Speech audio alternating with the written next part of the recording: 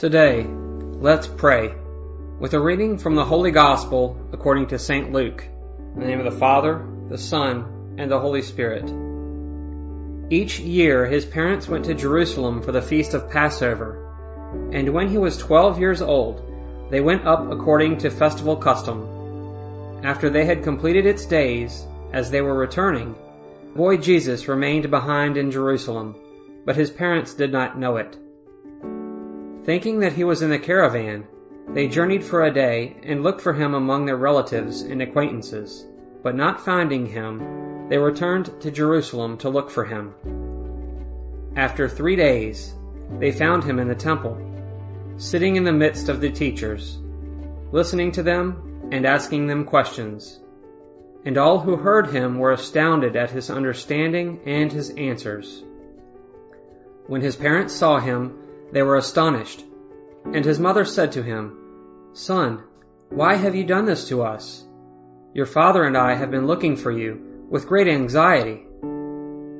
And he said to them, "Why were you looking for me? Did you not know that I must be in my Father's house?" But they did not understand what he said to them. He went down with them and came to Nazareth, and was obedient to them. And his mother kept all these things in her heart. The Gospel of the Lord.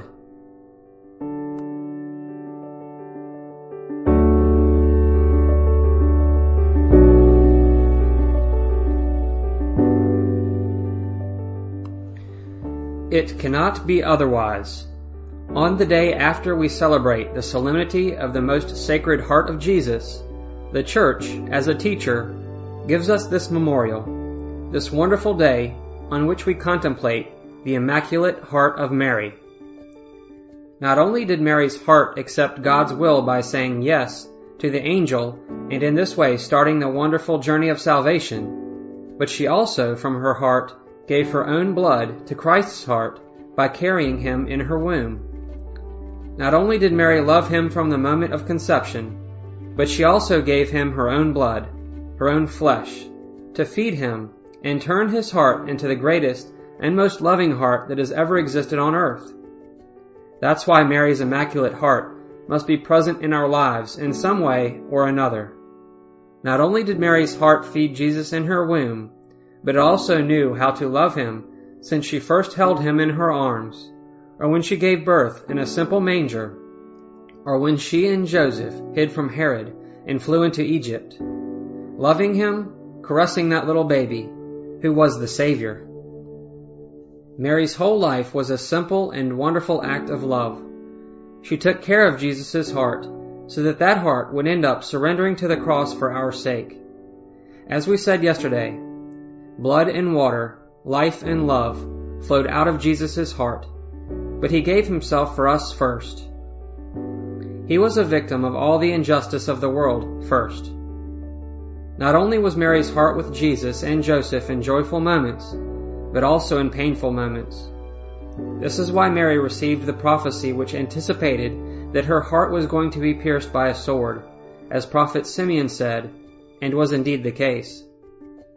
Throughout her life, Mary learned how to suffer with her Son, by his side, by the side of he who is going to suffer for us and give us eternal life. At the foot of the cross, Mary's loving heart was on the alert. She let Jesus' gaze fall on her to show him that though he was leaving, she was willing to be the mother of all his brothers and sisters, including you and I. So, in today's glimpses of the Gospel, let's ask Mary to help us stay close to her Immaculate Heart, that heart which not only learnt how to suffer by her child, but also never committed a sin. Mary's heart never chose to do anything which was against the Father's will. That's why it's immaculate, because it's a heart that's cracked wide open for us, her children. Mary, as our mother, caresses us, holds us in her arms, and loves us continuously. And she also gives us Christ's blood, which runs through our veins, the blood of the grace of the Holy Spirit, because she's the wife of the Holy Spirit as well, and she wishes that we open our hearts to God's love. Mary, may your Immaculate Heart, together with Jesus' heart, embrace us once again, and may we feel like your beloved children, Beloved brothers and sisters, may we live like you lived.